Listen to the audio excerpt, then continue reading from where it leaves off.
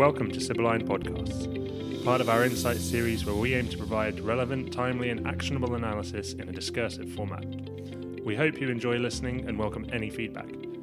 Please visit our website for more Insight series updates, and as always, like, subscribe and share.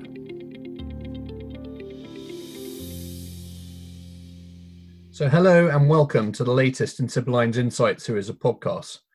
Regular listeners will notice that we've taken a short break, during which time we have been planning many new audiovisual activities to support our analysis. This week's broadcast therefore follows a new format based on the excellent feedback you have all so far kindly volunteered to us, where we will be covering a few topics each time that we think are of most relevance. We'll also be including some pointers on triggers, indicators, events and warnings to watch over the coming weeks as a regular feature. It's certainly fair to say that there is a lot going on in the world, quite apart from COVID, which of course continues to dominate headlines, particularly given the current rising infection rates in Europe, Eurasia and much of the Americas. We have long argued that the main impact of COVID, though, is as a catalyst for the many underlying global trends that have been steadily building over the last few years. So discussing these will remain our primary focus. This coming week will see more progress towards a resolution for Brexit, for example, although the process itself remains shrouded in uncertainty. This is a topic we'll no doubt be visiting in future podcasts. Similarly, revelations of the scale of a right-wing plot in Michigan, coupled with the comments and the new head of MI5 in the UK, have raised attention on the scope of this threat. Due in part to opportunities offered by COVID, cyber operations are also increasing, particularly against the medical sector, posing particular challenges to businesses and governments at this critical time. However, this week, though, we're going to be taking a deeper dive into two particular topics that have long been of interest to the team. These are the continuing developments around North Korea and the unrest in Russia's backyard. So in the early morning of 10th of October, North Korea's Supreme Leader Kim Jong-un presided over a large military parade marking the 75th anniversary of the founding of the ruling Workers' Party. During the highly choreographed event, the government unveiled a range of never-seen-before military hardware, including a new intercontinental ballistic missile, one of the largest in the world. Although untested, this weapon was somewhat anticipated, but of almost as much concern is the massive launch vehicle for the missile, an 11-axle beast that dwarfs the already massive TELs obtained from China previously. Previous estimates of North Korean capability had suggested that only 6 of those would ever be available to the regime, so the development of a new platform is, of course, something of a concern. More widely, heavily modernised tanks, seemingly drawing from the Russian Armata design family, and a range of other equipment seem to show the benefits of foreign engagement with the North. So with me today is Dr. Hugo Yu, lead analyst and head of our Asia-Pacific desk. Hugo, thank you for joining us and welcome, and looking forward to discussing these developments with you. So in showcasing the latest addition in the strategic arsenal, what message is Pyongyang intending to send? Hi, thank you, Justin. Pleasure to be here. I think most importantly, showing off is big shining ballistic missile ICBM, the latest addition, as you mentioned, and also, as you mentioned, one of the biggest, if not the biggest in terms of size in the world. I think North Korea sent a very, very clear political message to US and Washington's allies about its strong determination in continuing advancing in its nuclear and ballistic missile program. So basically, we think it will never give up as a program because it sees it as an important security guarantor and important guarantee for the region's survival, having a nuclear deterrence. Now, as the rest of the world grapples with the COVID-19 pandemic, the massive military parade, along with the new military hardware, also serve to portray the strength and resolute on part of the Supreme Leader for the domestic audience. Let's not forget, having led the reclusive region for many, many years now, still young and still need a lot of support among the domestic population, but more importantly, within the Workers' Party and the ministry. So by showing massive parade, it's trying to basically reinforce and strengthen its credibility, its leadership, and its authority over North Korea. Thank you, Hugo. So what does the unveiling of this largest ICBM mean for regional security? Right. Justin, as you already alluded to, the new missile is not to be believed to have been tested let alone being sort of in any sort of operational deployment. So there are many doubts remain about its actual capability and reliability, and some have even questioned whether this is a real thing. So just judging by its size alone, I think the new weapon could potentially be able to carry a heavier payload or even multiple warheads. And that, if proved true, then it would definitely pose a more serious threat to the US missile defense system.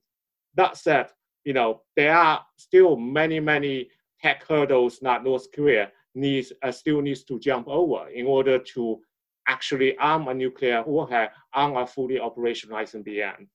So we're still a little bit a long way away from that. And also another interesting thing that you pick up is the launch vehicles. Now they are showing more than 6, which many previously believed that was the maximum number for the heavy ICBM launch vehicles. So potentially that suggests that North Korea has really sort of cracked the technology of modifying or building a new heavy transporters for these massive missiles. And that potentially could be a real threat, because as many big missiles as you like to have, you need to have a substantial amount of transporter in able to move them around and potentially launch them. So that's potentially a very significant development in that regard. Also, well, the Shining Big missile grabbed a lot of international attention, but really for South Korea and Japan, they will be a lot more concerned about seeing new multiple rocket launcher systems or more advanced short-range missiles put on show at the parade. So these weapons could, will potentially pose a more direct threat to Pyongyang's neighbors than the ICBM. ICBM threats is mainly aimed at the United States. Yeah, and it was very interesting for me as a tank commander in my own previous existence to see the development of some of the armor that was in the parade, which to me again showed those relations back to some of the Armata thinking. And I guess whilst one can look at a giant untested ICBM and secretly wonder if it's just some form of missile pinata, that's been improvised, I think obviously the scale of the TEL and the development of that was, you can't fake that. So that clearly to me did show the development in those areas. And it's a very interesting point that, of course, in the immediate region, people are going to be much more concerned about potentially very capable armor that can operate in mountainous terrain and systems that can negate modern sensors, I suppose. So those advances that may be linked to Russia and China are certainly something that occurred to me on looking at it. I mean, you mentioned the testing regimen so far, and it is interesting the way that they've gone about this, because there have been a lot of missile developments. A lot of them haven't even been test fired or been test fired once or twice that we're aware of. And of course, this latest weapon's never been test fired before. I mean, does that suggest that everything else has been a step on the way? Does it suggest that there is an element of bluff in the program? Or is it just the fact that there are limitations on them effectively managing to test things? In other words, what has this testing regimen showed us about intentions from North Koreans? Well, I think, as you mentioned, not all of ICBM has ever been tested. I think there's quite a few of them. They've been paraded and put on show and made one of the biggest political hoo-ha about it, but just left alone and move on to the next one.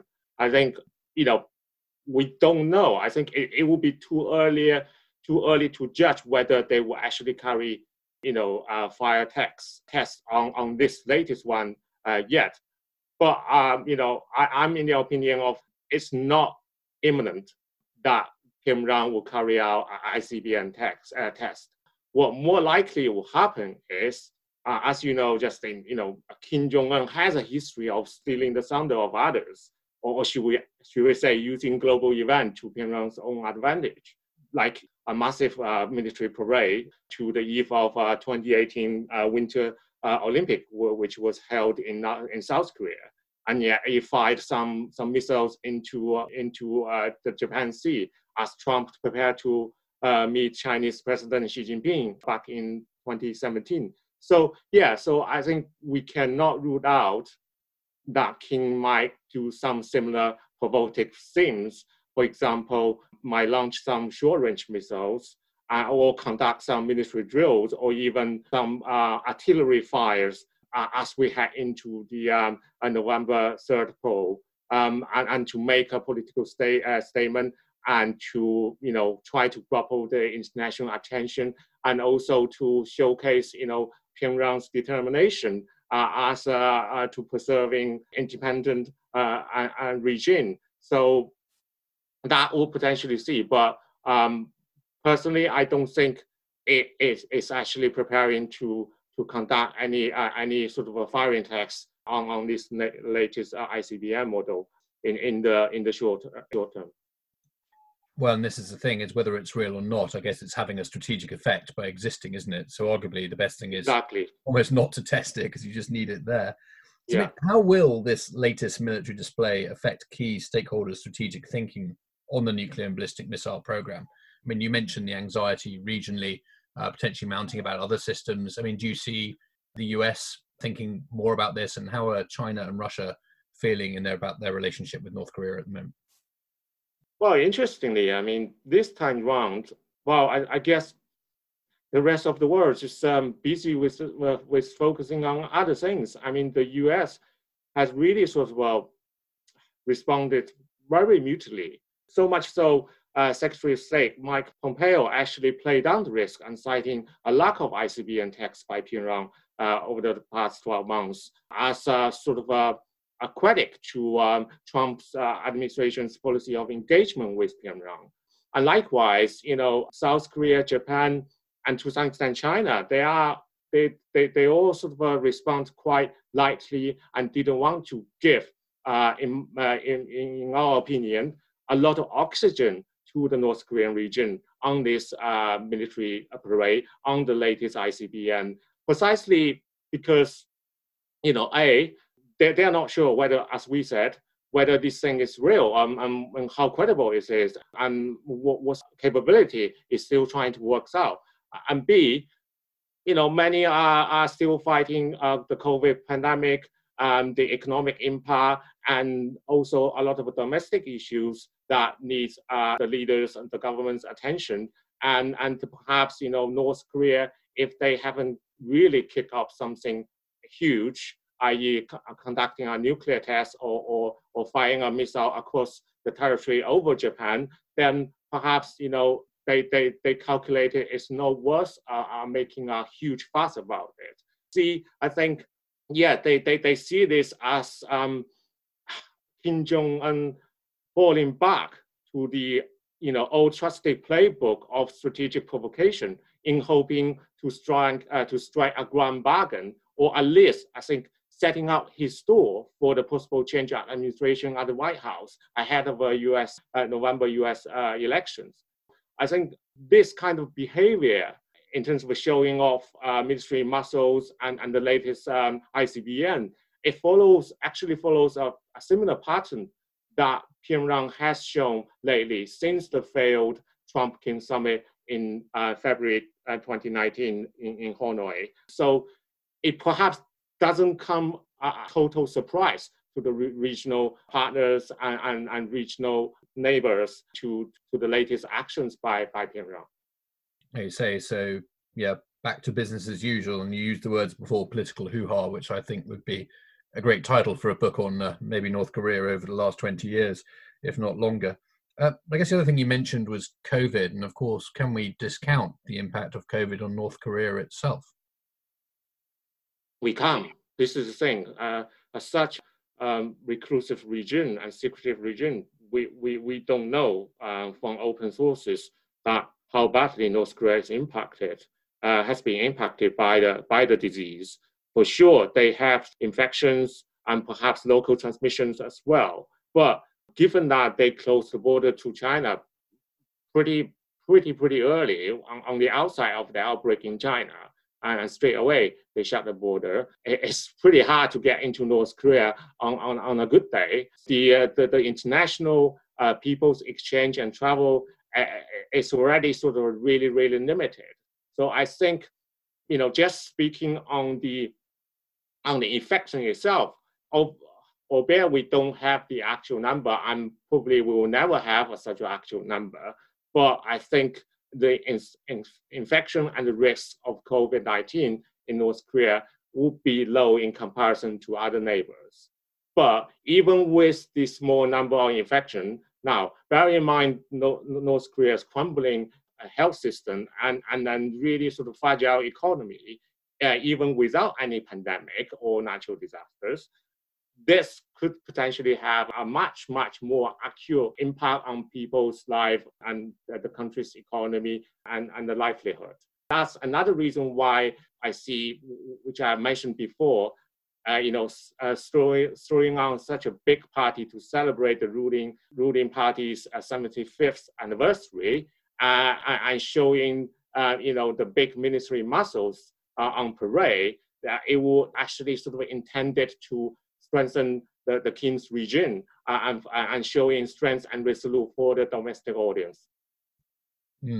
So what are you looking for next? What am I looking for next? I think what would they do in the coming weeks as we head into the poll in the USA? I think North Korea want to be ready, to welcome with inverted comma the new administration and try to do the old tricks to try to gain some advantage or gain some leverage on the new administration potentially, and perhaps if indeed Trump managed to get a second term, then perhaps it would hope that Trump will look beyond the pressure of a domestic electoral campaign and be sort of a more willing to continue the engagement policy with North Korea. And alternatively, if it's a Biden win, then I guess Kim Jong-un has to figure out, what Biden would do on North Korea, and such has been sort of such topic has been really sort of not being engaged with a lot of debate. Great, thank you very much, Hugo, and we really appreciate your time and look forward to hearing more insight from the sound of it on the way this is going to evolve. And of course, across your region, we have the US-China relationship evolving, as you've just mentioned there. The shifting power plays across the region, partly in response to that. And of course, the sporting focus on East Asia in the next 18 months or so. So I think there's going to be quite a lot keeping us all busy. So I'm sure we'll have you back again. But thank you very much indeed for sharing your insight with us. Yeah, no problem. And you mentioned about sporting engagement. I think, also Kim Jong-un will be watching very closely in the lead up to the Tokyo Olympics next year. Yeah, and that's certainly something we'll come back and revisit. Hugo, thank you so much. Thank you.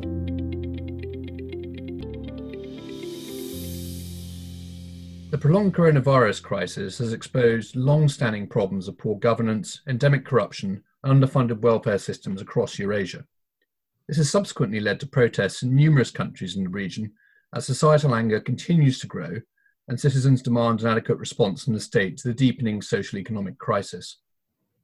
As such, the mounting discontent generally triggered by elections, coupled with the falling approval ratings of many leaders in the region, has exacerbated a crisis of legitimacy which applies to both the region's autocracies and indeed its struggling democracies. This heightened discontent is likely to continue translating into instances of unrest, subsequently presenting Russia with unexpected challenges. The three ongoing conflicts in Belarus, Kyrgyzstan, and Armenia-Azerbaijan certainly all pose distinct concerns for Moscow. To that end, the ongoing episodes of regional unrest will continue to test Russia's role as the ultimate mediator and power broker in the region in the coming months. This course also offers opportunities for other would-be power brokers, such as Turkey, to expand their influence in the region. So with us today is Liana Semchuk, our lead analyst and head of Civil Lines Europe and Eurasia team. Liana, welcome, and special thanks for joining us given how busy you and the team are at the moment. Why are these three conflicts happening now? Is this timing significant? Thanks, Justin, for the questions. So 2020 has definitely been a dynamic year so far globally and has very much been apparent in Eurasia, which saw an explosion of political and domestic risk. In the case of Belarus in particular, and to a great extent to Kyrgyzstan as well, I would say the timing certainly is reflective of how diminished economic conditions, lack of state support, and rising inequality and poverty have led to mass unrest occurring, particularly around key points in times such as elections. I think in a lot of ways, the situation also holds true with Azerbaijan, where the government is currently also trying to drum up nationalist sentiment and boost nationalist sentiment by trying to reclaim the Nagorno-Karabakh territory, following quite a shaky situation with COVID-19 in that country as well. Yeah, I guess, of course, heavily dependent on oil, of course, which has taken a knock. Would we have expected these things to happen in 2020 without COVID? I know some of them, especially Nagorno-Karabakh, have been on our radar for a long period of time as frozen conflicts. Obviously, that one goes back to the 80s. So we've been looking at that. But would you have been expecting this, or were they just examples of the sorts of issues that could have happened at any time but have been exacerbated by COVID? Yeah, so I think the crisis definitely have been exacerbated quite a lot. I think had the elections, the special elections in Belarus happened at a different point in time, I think we would have probably seen a slightly different outcome. I think first and foremost, the crisis really allowed civil society groups to highlight how the government has failed to fill the void when the public needed it most. Kyrgyzstan had previous instances and examples of revolution, so perhaps this time is a little bit less surprising, but the intensity and the speed with which it happened, I think, also had a lot to do with the fact that there was an influx of migrant workers returning back from Russia to Kyrgyzstan, so there was a lot more population in the country that was already quite angry and upset, and so any instance of electoral fraud really did trigger it. So I think we could definitely say that COVID-19 has exacerbated this crisis quite a lot. But as you say, building on underlying conditions, I guess that comes back to our central theme of COVID, which is it's been an accelerant for all of these flashpoints that have maybe been covered over the last 10 years, maybe, or if not younger in some cases, but these themes spilling over, I guess. So what is at stake for Moscow in these places, and how is Russia currently involved in dealing with these various crises on its periphery? So I'll start with Belarus. So right now, there is quite a lot in stake for Russia there in this particular country. First and foremost, one of Russia's main goals in Belarus continues to be a closer integration between the two countries and a possible establishment of a union state. And so to that, and initially a weakened Lukashenko was quite a preferable option for Moscow, as it pushed Belarus further away from the West and much closer to Russia.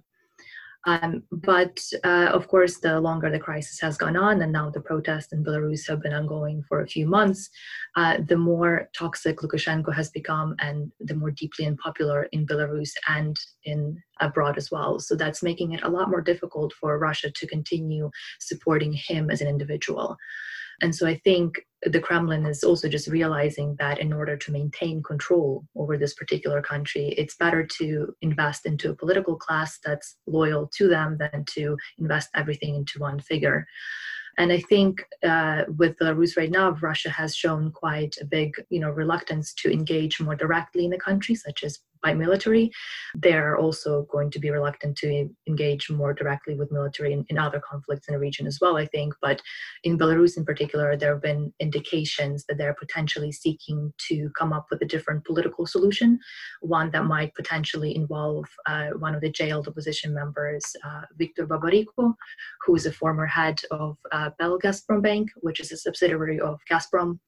And in a way, he would be more or less a safe option for Kremlin. Lukashenko has actually met with him a couple of days ago.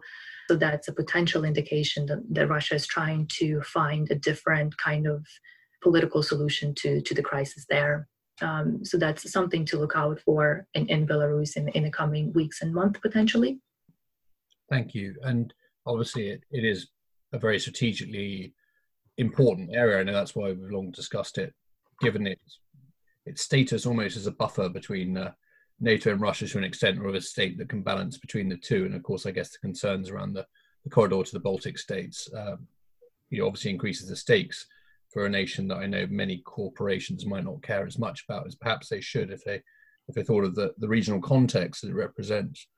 But I think of more direct importance, certainly to a lot of clients we've spoken to, has been the situation in Armenia, Azerbaijan, around Nagorno-Karabakh.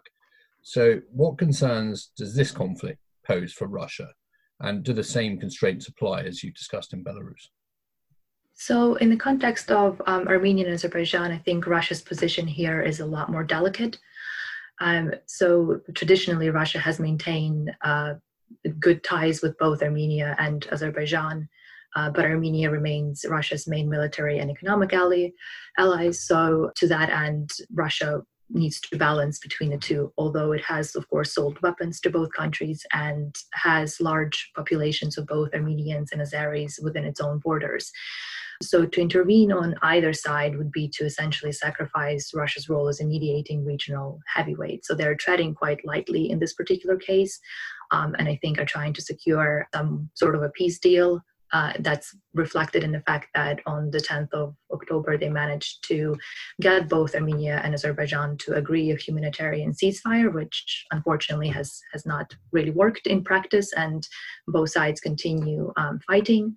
But the situation here, I think, is also much more complicated than in other places because it involves Turkey, which is openly supporting Azerbaijan and has been supporting it a lot more openly since the conflict flared up initially on the 27th of September. So Turkey's involvement here is therefore a potential wild card for Russia because a lot will depend on how Ankara behaves moving forward. But I think also to add to that, domestically in Azerbaijan, there's quite a lot of public enthusiasm for this campaign. And Azerbaijan is also militarily more superior to Armenia. So all of these factors paired with Turkey's involvement might prompt the government to continue moving forward. And this kind of brief de-escalation in the intensity of fighting that we've seen following the peace deal, or rather the humanitarian ceasefire, might simply be kind of calm before the storm for a chance for both sides to regroup and resupply. So there is a lot more to potentially come around that.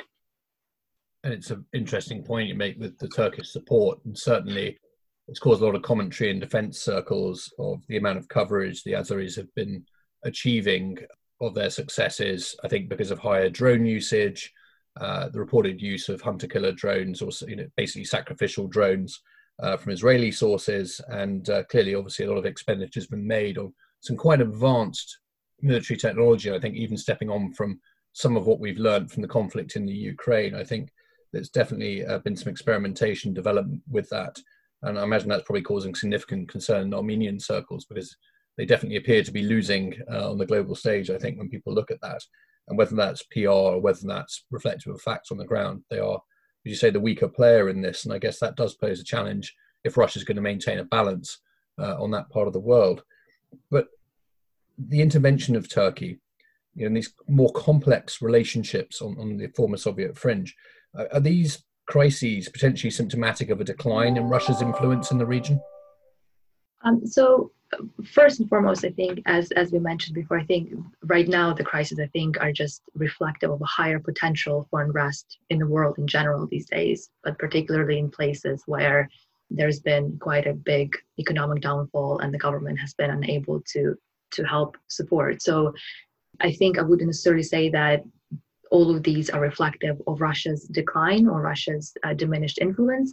But I think with all of these multiple crises happening at the same time, and Russia largely preoccupied and battling a lot of issues domestically as well, such as potential second wave, and also preparing for their own elections in 2021 and potential extension of Putin's rule beyond 2024, it's true that it has been much more difficult for Russia to keep a tighter grip on its neighboring countries. But I wouldn't say that it necessarily already means that they are losing influence.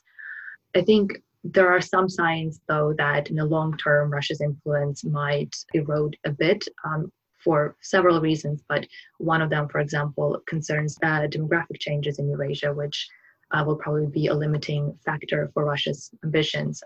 For example, a lot of post-Soviet generations now do not necessarily look to Moscow as this big fraternal nations it was during the Soviet era. And a lot of young people no longer have such close contact with Russia as the previous generations had. So that will, to some extent, in the long term, potentially undermine Russia's appeal and influence. Another one that will remain important, I think, and that will be challenging for Russia is the issue around politics of language, which is a very sensitive topic across Eurasia and many countries, particularly as nationalist tendencies grow. This was a big problem in Ukraine. We saw this in Belarus as well, where Lukashenko used to try to appeal to nationalist voters and promote the use of Belarusian rather than Russian language.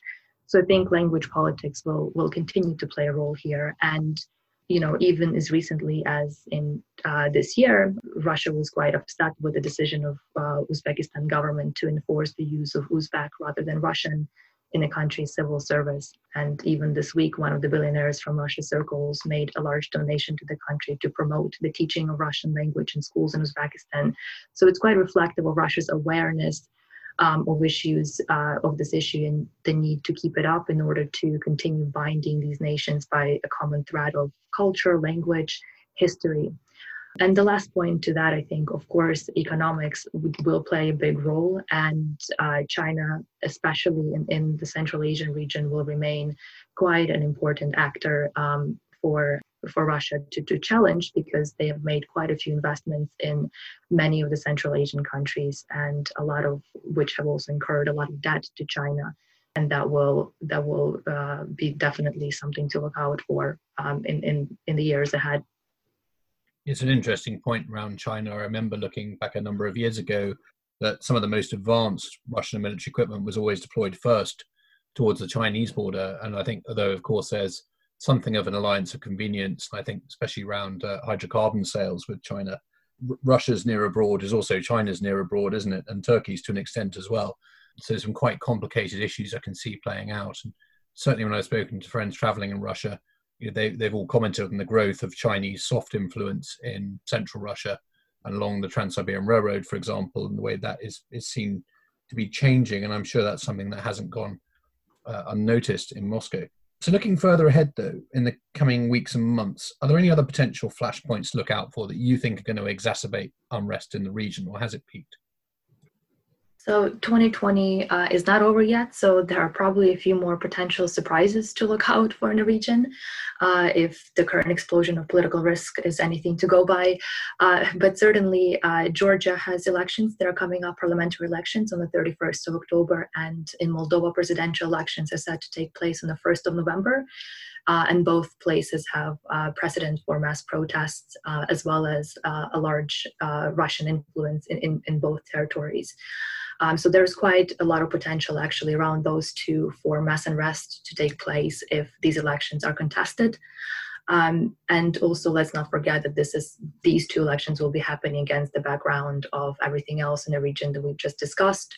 So there might be a lot more public that's inspired to also take to the streets and protest should there be any allegations of fraud or bribery and corruption and things of that nature. So I think those two are the main ones. And slightly further ahead in January 2021, Kazakhstan will also have elections, which I think Kazakhstan, behind Kyrgyzstan, is another nation in Central Asia to look out for that has potential for flashpoints of unrest around electoral time.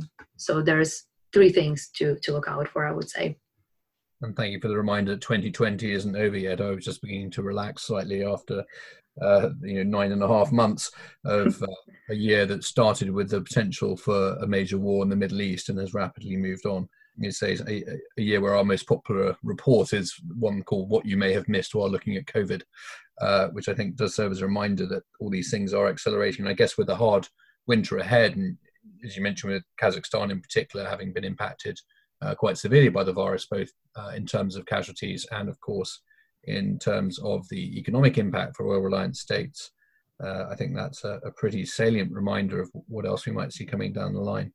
So Liana, thank you very much for that, and again for taking the time. I know it's a particularly busy week with these things starting to boil over, but we really appreciate you sharing your expertise and look forward to having you back. Thank you. Thank you very much, Justin.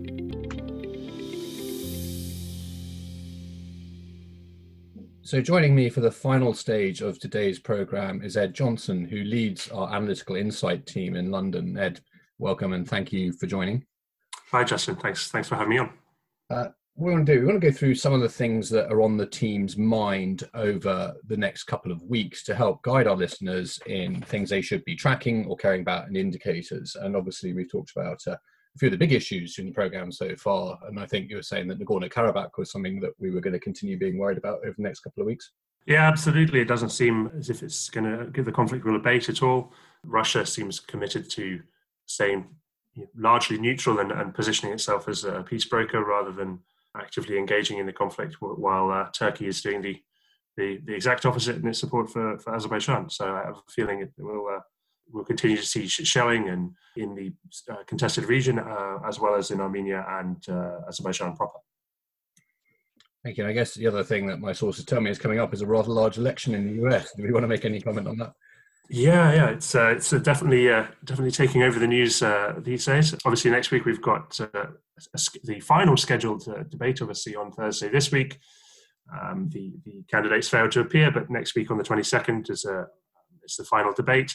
Also, interestingly, the same day that the Senate is set to confirm Amy Coney Barrett as the new Supreme Court Justice. Obviously, the long-term impact of the court shifting to a 6-3 Conservative majority is yet to unfold, but could be certainly significant after November 3rd, should the election results be litigated.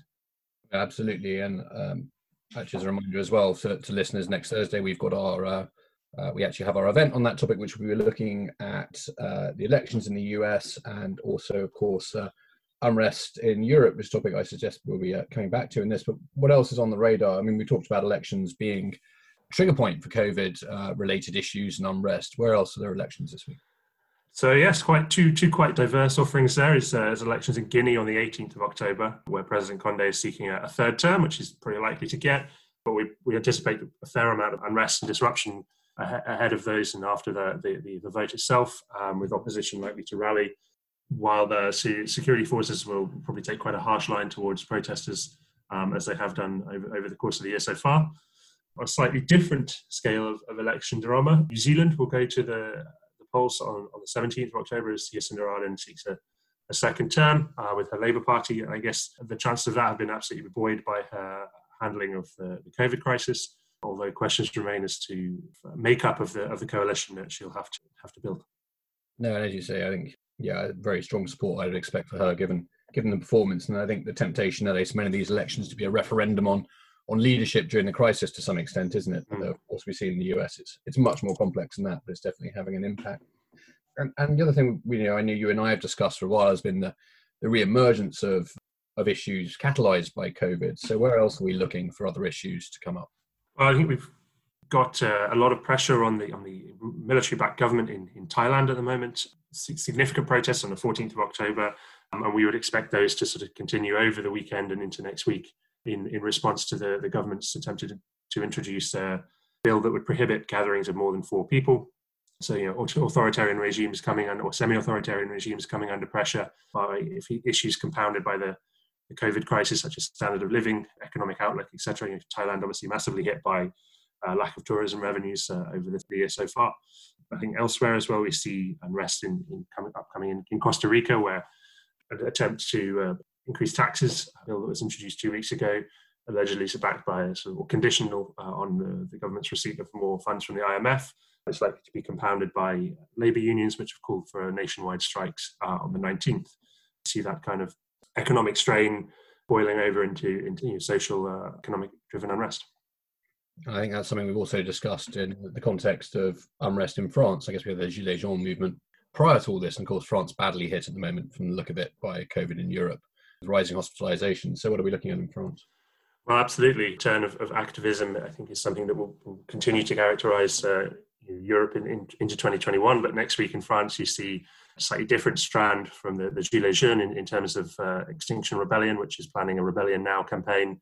And while it's likely to be peaceful, we'll see the sort of traditional forms of activism, of civil disobedience, perhaps some disruption to traffic or sort of road and transport infrastructure, as well as specific businesses by that group to be exacerbating the climate crisis targeted. I suppose, of course, the lesson we've seen so far this year is, of course, societal restrictions, and obviously, increasingly heavy in France at the moment, I guess, don't go hand in hand with traditional activism terribly well, do they, in terms of trying to create a stir or or cause disruption, because I guess there's quite enough disruption going on already, or of course it's very hard to be out and about. So I think it'll be interesting to see how groups are evolving to make their point in those times. I guess our final point, this is the year that started very early on with us considering a serious war in the Gulf, obviously an exchange of fire to some extent between the US and Iran. Anything going on there that we should watch out for? Seems like a long time ago, doesn't it? Absolutely.